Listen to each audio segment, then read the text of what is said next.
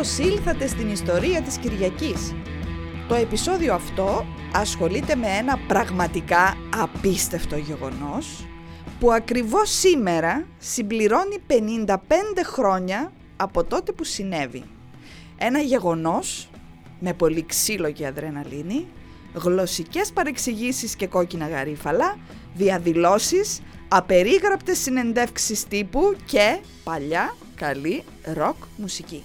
Όχι, δεν παραμιλάω, δεν έχω πάθει κάτι. Καταστάσεις της ελληνικής πραγματικότητας μισό αιώνα πριν. Προσπαθώ να σας περιγράψω ειδόλια. Ας πάμε όμως να αποκαλύψουμε το ιστορικό γεγονός με το οποίο ασχολούμαστε σε αυτό το επεισόδιο.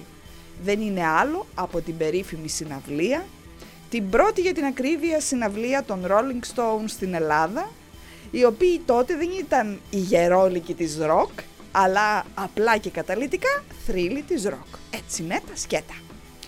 Η συναυλία βέβαια αποδείχτηκε αρκούντος επεισοδιακή. Δεν ολοκληρώθηκε ποτέ, ή μάλλον για την ακρίβεια τελείωσε βία λίγο μετά την έναρξή της. Ασφαλώς, όπως θα αντιλαμβάνεστε, η όλη υπόθεση έχει παρασκήνιο πλούσιο και σπαρταριστό, ειδικά αν αναλογιστείτε ότι το event αυτό έγινε παραμονές της χούντας. Βεβαίως η χούντα αυτή καθ' αυτή δεν έχει τίποτα το σπαρταριστό και το αστείο. Λέμε τώρα. 17 Απριλίου 1967 έγινε η προγραμματισμένη, ας το πούμε έτσι, συναυλία των Stones στην ελληνική πρωτεύουσα και ως γνωστόν η χώρα μας μπήκε στο γύψο τα ξημερώματα της 21ης Απριλίου, δηλαδή 4 μέρες αργότερα. Τρομερό timing, έτσι. Αλλά ας πάρουμε τα πράγματα από την αρχή. Τη δεκαετία του 60 που λέτε, η ελληνική κοινωνία που ήταν βυθισμένη στο πατριαρχικό μοντέλο ζωής άρχισε να ζει ένα είδος επανάστασης που προερχόταν φυσικά από την νεολαία. Νέοι και νέες, ηλικίας από 14 έως και 22-23 χρόνων, άρχισαν να νιώθουν ότι δεν αντέχουν άλλο την καταπίεση στο σπίτι και το σχολείο. Και το μόνο που ήθελαν ήταν να περνάνε καλά μεταξύ τους, με τα πάρτι τους, τις βόλτες τους και τις δικές τους ιδιαίτερες συνήθειες που έκαναν τους βλοσιρούς μεγάλους της εποχής να παθαίνουν πολλαπλό εγκεφαλικό και πάρεση από το κακό τους. Σαφώς επηρεασμένοι από την εξυγχρονισμένη δυτική κουλτούρα, γιατί πρέπει να σας πω ότι οι νέοι αυτοί ήταν και πολύ πολιτικοποιημένοι, άρχισαν να εκδηλώνουν την προτίμησή τους στην ξένη μουσική και να προσαρμόζουν την αργό, το ντύσιμο, τις συνήθειές τους στα νέα δεδομένα. Οι νέοι αυτοί που άφηναν τα μαλλιά τους να μακραίνουν και δεν ήταν και καρμένοι εν χρό όπως απαιτούσε το συστηματάκι της εποχής, φορούσαν στενά ρούχα τα αγόρια, κοντά φουστάνια τα κορίτσια και συμπεριφέρονταν μεταξύ τους με μια σκανδαλιστική, να το πω, για τους μεγάλους ελευθεριότητα και αγαπούσαν την ξένη μουσική. Τα ρεμπέτικα, τα λαϊκά και τα ελαφρολαϊκά που αγαπούσαν οι γονείς τους δεν τους εξέφραζαν καθόλου, γύριζαν τις πλάτες στις μπουζουκλερί της εποχής και προτιμούσαν την ιταλική, τη γαλλική μουσική και φυσικά τη ροκ. Μα τι σατανικό κατασκεύασμα ήταν αυτή η ροκ τέλος πάντων, πίστευαν οι μεγάλοι της δεκαετίας του 60, που έκανε τόσο κακό στα παιδιά τους, τα έβγαζε από το σωστό, τον τίμιο το δρόμο και τα έκανε επέσχυντους τεντιμπόιδες. Εξού και ο περίφημος νόμος 4.000 περί τεντιμποϊσμού που προέβλεπε κούρεμα με την ψηλή και διαπόμπευση σε κεντρικούς δρόμους. Θα θυμάστε ασφαλώς την ομώνυμη ελληνική ταινία, έτσι, όπου ο παραβάτης κουρεμένος και καταντροπιασμένος έπρεπε να κρατά μια πινακίδα κατά τη διάρκεια της τιμωρίας του, της διαπόμπευσης δηλαδή, που έγραφε «Είμαι τεντιμπόης» με σίγμα τελικό εξελληνισμένο, έτσι, ναι. Τα μεγαλύτερα ινδάλματα της νεολαίας αυτής ήταν ο Elvis Presley, οι Beatles φυσικά, και οι Rolling Stones που ήταν και πιο ξέφρενοι από όλους τους άλλους, πιο ροκ η κατάστασή τους, βρε παιδί μου. Έτσι, οι νέοι της εποχής που αγαπούσαν πολύ το χορό και τα έδιναν όλα με τους ήχους αυτής της ξενόφερτης, ακαταλαβίστικης για τους μεγαλύτερους έντονης μουσικής, αποτέλεσαν το κίνημα των γεγέδων. Και αν αναρωτιέστε από πού προέκυψε ο όρος, να σας πω ότι προήλθε από τους στίχους του διάσημου τραγουδιού των Beatles, του γνωστού της Πάση She Loves You, έτσι, τι ωραία που το είπα, Ήτανε πολύ 60's η προφορά, το κρατάμε, μην το κόψεις Κώστα. Αν θυμάστε, στο τραγούδι αυτό υπάρχει επανάληψη του γε, οπότε γεγέδες, τι πιο απλό, γεγέδες και γεγέδισες, ναι, είχε και θηλυκή εκδοχή το φαινόμενο. Οι γονείς λοιπόν του 60 θεωρούσαν μεγάλη κατάντια να γίνουν τα παιδιά τους γεγέδες και φυσικά δαιμονοποίησαν τη μουσική και δι τη ροκ. Ποιος έφταιγε για όλα αυτά? Αυτοί οι ξενόφερτοι καραγκιόζιδες, οι ακούρευτοι και άπλητοι λέγανε, που όλο γε τραγουδάνε και είναι βουτυγμένοι στην ακολασία και επηρεάζουν τα καλά τα παιδιά, τα τίμια του κοσμάκι με τα γαλλικά τους και τα πιάνα τους. Mon Dieu quelle décadence, δηλαδή στην ελληνική κοινωνία, έτσι. Εκτός λοιπόν από την ακόλαστη και σατανική μουσική. Η ροκ είχε συνδεθεί και με την αντίδραση και με την επανάσταση. Ήταν δηλαδή για την καθεστική ατάξη η μουσική αυτή ένα είδος υποκουλτούρας. Ήταν πολύ κακό πράγμα να είσαι αντιδραστικός στη δεκαετία του 60. Αυτό λοιπόν ήταν το κοινωνικό πλαίσιο πάνω στο οποίο είχε εδραιωθεί το χάσμα των γενεών της εποχής. Όσον αφορά στην πολιτική κατάσταση τώρα, εδώ φαντάζομαι δεν χρειάζονται και πολλές διευκρινήσεις, έτσι. Η περίοδος του Απριλίου του 67,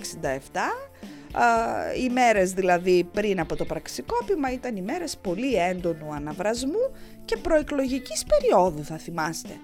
Είχαν προηγηθεί τα γεγονότα της αποστασίας, ο ανένδοτος αγώνας και γενικότερα η κατάσταση ήταν έκρηθμη.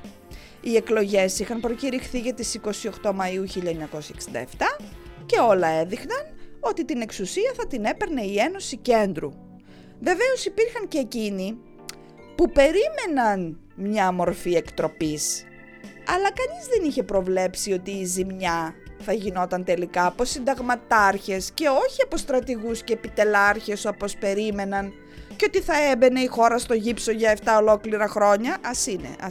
Αυτά είναι μια άλλη ιστορία, δεν είναι καθόλου για γέλια, ας το αφήσουμε για ένα άλλο podcast πιο σοβαρό. Το Μάρτιο του 67 που λέτε, οι Rolling Stones έκαναν ευρωπαϊκή περιοδεία. Φυσικά, σχεδόν όπου πήγαιναν, όλο και κάποια επεισοδιάκια θα δημιουργούνταν. Στην τελική, τι ροκ συγκρότημα διεθνούς βεληνικούς θα ήταν αν δεν ήταν και λίγο ζωηρή, ναι. Η περιοδεία τους αυτή λοιπόν θα ολοκληρωνόταν στις 17 Απρίλη στην Αθήνα. Δεν μπορείτε να φανταστείτε με τι ενθουσιασμό υποδέχτηκαν οι απανταχού γεγέδες της πρωτευούσης, αγόρια και κορίτσια, την είδηση. Παρά το τσουχτερό για τα δεδομένα των 60's εισιτήριο που έφτανε τις 120 δραχμές, περί τις 9.000 άτομα ετοιμάστηκαν να απολαύσουν ζωντανά τους θρύλους της ροκ, τους Rolling Stones. Όπως πιθανόν θα αντιλαμβάνεστε, οι αρχές δεν είχαν δει με καθόλου καλό μάτι την έλευση αυτών των διεθνούς φήμης εκμαυλιστών της νεολαίας. Μολονότι η συναυλία, καλέ το ρεσιτάλ έλεγαν οι εφημερίδες της εποχής. Άκου ρεσιτάλ οι Rolling Stones, δηλαδή είναι. Ναι, τελούσε υπό την αιγίδα του Δήμου Αθηναίων και είχε και φιλανθρωπικό χαρακτήρα. Αλλά η αστυνομία ήταν προετοιμασμένη για όλα. Εντάξει, τώρα δίκιο έχετε. Η αστυνομία της εποχής δεν ήθελε και πολύ για να είναι προετοιμασμένη, εδώ που τα λέμε. Ύστερα ήταν και αυτή η αντίληψη ότι αυτό το ροκ, βρε αδερφέ, δεν ήταν μουσικό είδος, αλλά επαναστατική γυμναστική. Έτσι, προβλήματα και εντάσεις ξεκίνησαν ένα 24ωρο νωρίτερα. Οι φανατικοί θαυμαστές των Stones κατάφεραν υποτίθεται να πληροφορηθούν πότε θα έφτανε το θρυλικό συγκρότημα στο αεροδρόμιο του Ελληνικού τότε. Και έτσι στις 16 του Απρίλη μια κοσμοσυρωή έσπευσε στον αερολιμένα. Και επειδή ένα ξέφρενο συγκεντρωμένο πλήθος για την αστυνομία του 60 δεν ήταν τίποτα άλλο παρά διαδήλωση, δόθηκε η εντολή να διαλυθούν οι νέοι.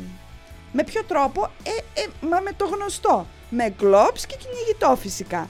Κάποιοι κατάφεραν ωστόσο να φτάσουν μέχρι την αίθουσα αφήξεων, μόνο που αντί για τους αγαπημένους τους Stones, υποδέχτηκαν με τσιρίδες και ουρλιαχτά τους τεχνικούς του συγκροτήματος που περιορίστηκαν να μοιράζουν τυποποιημένα αυτόγραφα για να μην δυσαρεστήσουν τα παιδιά που είχαν σπεύσει στο αεροδρόμιο για να τους καλωσορίσουν. Φυσικά οι Stones έφτασαν με άλλη πτήση, incognito, την ημέρα της συναυλίας, την επομένη, με πτήση της πάλι ποτέ Ολυμπιακής στις 17 Απρίλη το ξημέρωμα και κατευθύνθηκαν αμέσως στο Hilton όπου και θα διέμεναν. Μόνο που και αυτή η πληροφορία είχε διαρρεύσει και δώσ' του πάλι συγκεντρωμένο πλήθος έξω από το ξενοδοχείο, από νωρίς μάλιστα, και δώσ' του πάλι επεισόδια και φασαρίες και δώσ' του πάλι βίαιη απόθεση από τα καρακόλια. Επεισοδιακή όμως ήταν και η συνέντευξη που παραχώρησαν οι Rolling Stones στους δημοσιογράφους της εποχής, πολλοί από τους οποίους ήταν, θα λέγαμε, αρκετά προκατηλημένοι απέναντί τους. Λέγεται μάλιστα πως το περιεχόμενο των δηλώσεων του συγκροτήματος είχε ξεφύγει από τις προκλήσεις. Κυκλοφορεί και ένα ανέκδοτο, σύμφωνα με το οποίο ο δημοσιογράφος που θέλησε να παγιδεύσει, ας πούμε, τον Μικ Τζάγκερ, μη χειρότερα, τον ρώτησε τι γνωρίζετε για τον Σέξπιρ, για να πάρει την μεταξύ μας πληρωμένη απάντηση, ό,τι γνωρίζετε εσείς για τον Όμηρο. Και ύστερα ήρθε και η ώρα της συναυλίας, το ρεσιτάλ, όπως έλεγαν οι εφημερίδες, θα διδόταν στο γήπεδο του Παναθηναϊκού. Οι πύλες είχαν ανοίξει από τις 8:30 το βράδυ και οι γιαγιάδες είχαν αρχίσει να συγκεντρώνονται ενθουσιασμένοι. Δεν είναι και λίγο να ετοιμάζεσαι να δεις διαζώσεις τα ενδάλματά σου που μέχρι τότε μόνο στις αφίσες του δωματίου σου τα έβλεπες, άντε και στα εξώφυλλα του βινιλίου, αν είχες. Η προσέλευση των θεατών έμοιαζε πάλι με διαδήλωση, μέχρι και πλακάτ και πανό είχαν σηκωθεί.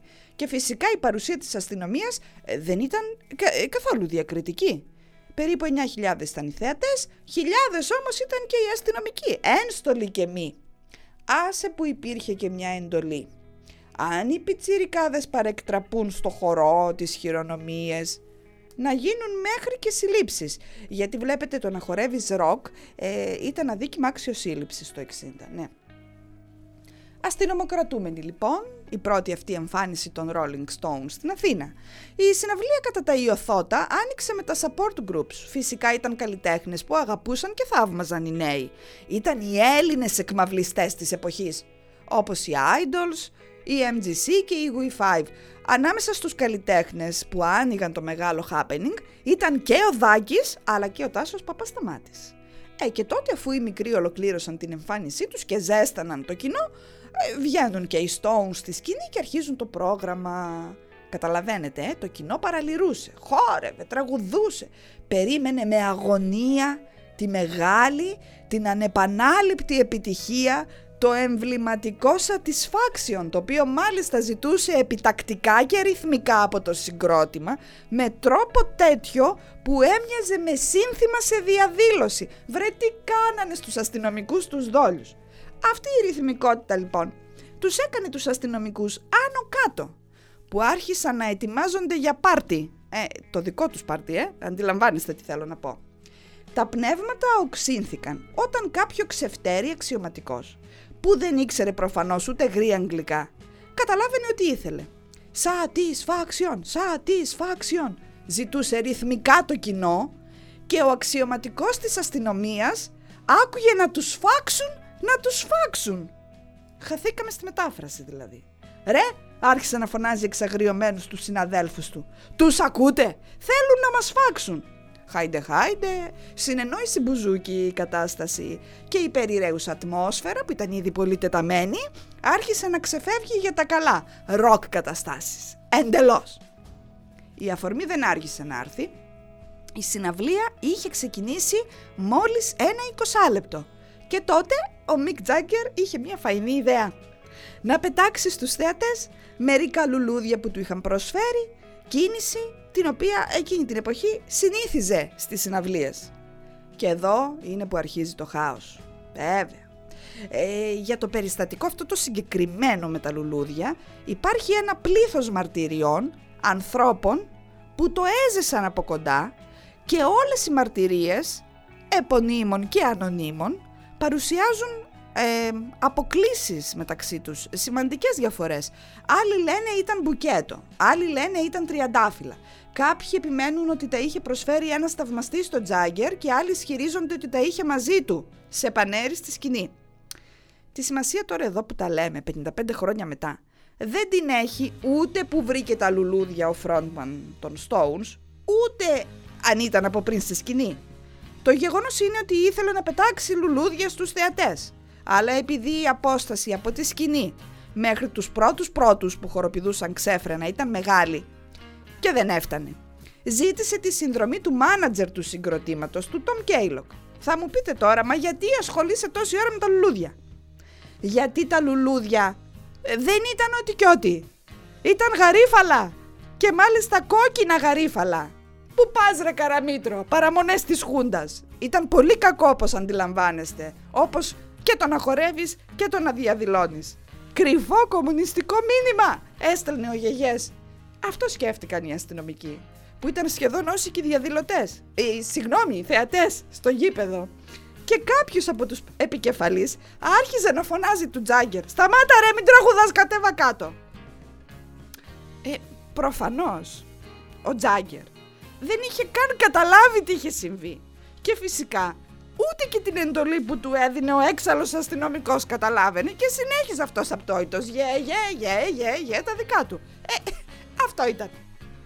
Τη μια οι απειλές ότι θα τους φάξουν, την άλλη τα κόκκινα γαρίφαλα, τώρα και απίθεια.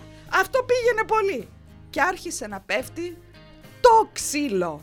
Βούτυξαν τον καημένο τον Keylog, τον χτύπησαν, του φόρεσαν χειροπέδες, ανέβηκαν στη σκηνή και έσπρωχναν τον Τζάγκερ, αντέδρασαν έντονα οι θεατές και έγινε το μάλε βράση. Μάλιστα, δόθηκε και η εντολή στους υπευθύνους του γηπέδου να κόψουν το ρεύμα για να σταματήσει η συναυλία, με αποτέλεσμα τα επεισόδια να εξελιχθούν σε μαύρο σκοτάδι πίσα που τους έφαγε. Ξύλο, φωνές, κλόψ, απ' όλα είχαν τα γεγονότα αυτά.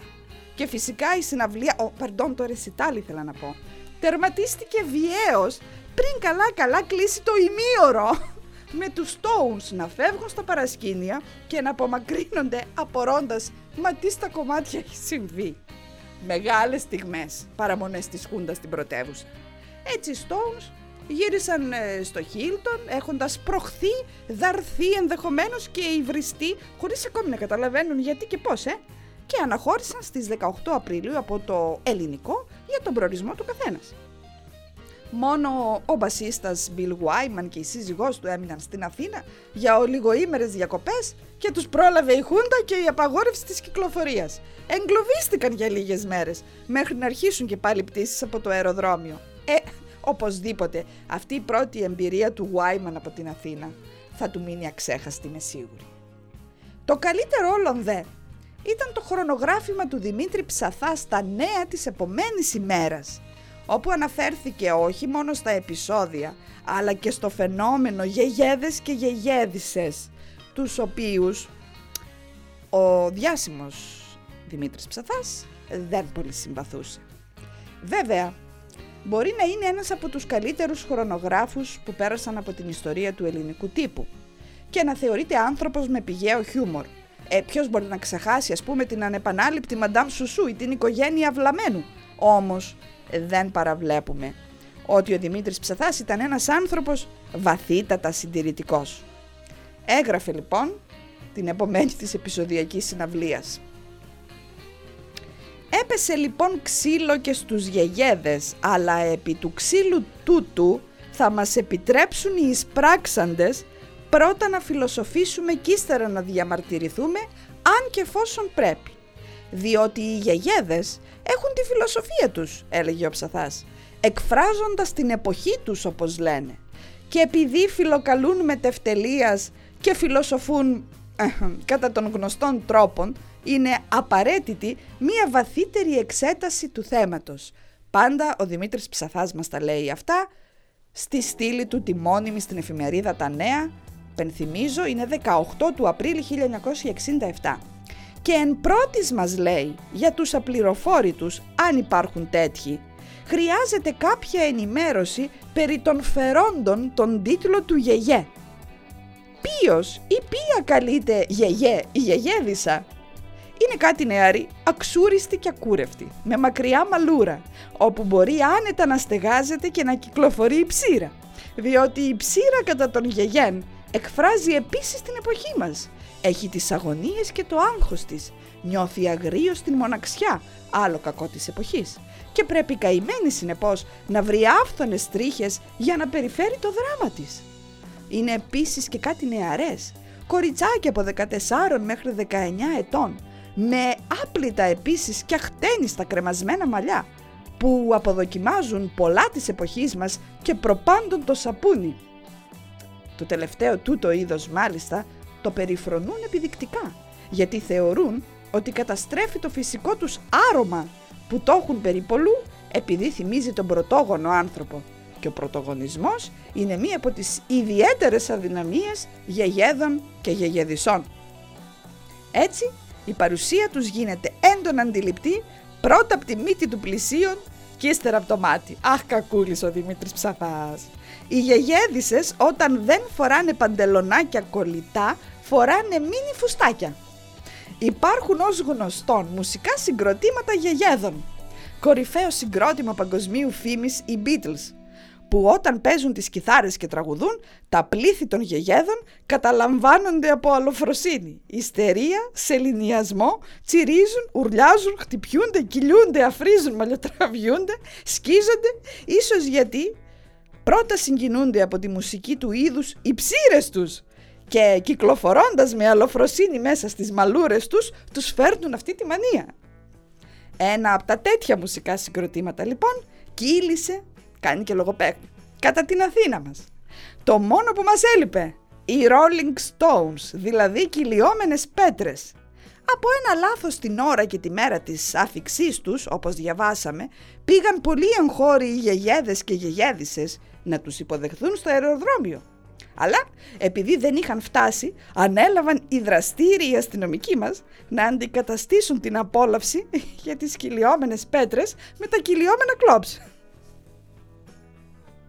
Έτσι, αρκετοί από τους νεαρούς και τις νεαρές δέχτηκαν τις σχετικές εθοπίες, που δεν τις θεώρησαν όμως πολύ ενθαρρυντικές, και γι' αυτό την επομένη της άφιξης των Rollings δεν υπήρχε ψυχή για την υποδοχή τους στο αεροδρόμιο. Είναι βέβαια οι δικές του ερμηνείες, έτσι. Στο Χίλτον, όπου έμειναν οι μαλλιαρές κυλιόμενες πέτρες, έφτασαν αμέσως οι δημοσιογράφοι. Και εκεί ένας από δάφτους, ο Μίστερ Μικ Τσάγκερ, λέει ο Ψαθάς, απάντησε πρόθυμα σε όλες τις ερωτήσεις. Αν δεν είχατε αυτή την εμφάνιση, δηλαδή μακριά μαλλιά, ντύσιμο παρδαλό, παντελόνι κίτρινο, ταφταδένιο με κόκκινα γαρίφαλα κλπ, νομίζετε ότι θα είχατε την επιτυχία που έχετε τώρα? Αν είναι δυνατόν, ήταν ερώτηση αυτή τώρα αληθινή? Ίσως ναι, απαντά και ο άλλος. Ίσως ναι. Από μικρή σχεδόν έχουμε αυτή την εμφάνιση. Τι γνώμη έχετε για τα τραγούδια που λέτε από τη μουσική σας? Μη χειρότερα. Είναι ερωτήσεις υψηλού επίπεδου για ένα διεθνούς φήμης συγκρότημα, έχω να πω εγώ, έτσι. Με τα τραγούδια μας, λέει ο Τζάγκερ, εκφράζουμε την εποχή μας. Δεν είμαστε ιστερικοί όπως νομίζουν, αλλά απλώς δεν μας καταλαβαίνουν οι μεγάλοι στην ηλικία. Υπενθυμίζουμε βεβαίως ότι όλα αυτά τα γράφει ο Ψαθάς στο χρονογράφημά του, έτσι. Και σχολιάζει τη δήλωση του Τζάγκερ.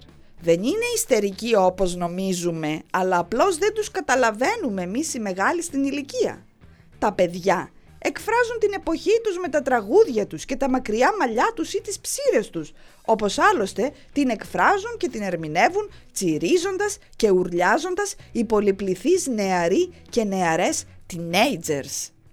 Εκφράζω όμως την εποχή μου, λέει ο Ψαθάς. Είναι μια πολύ μεγάλη κουβέντα.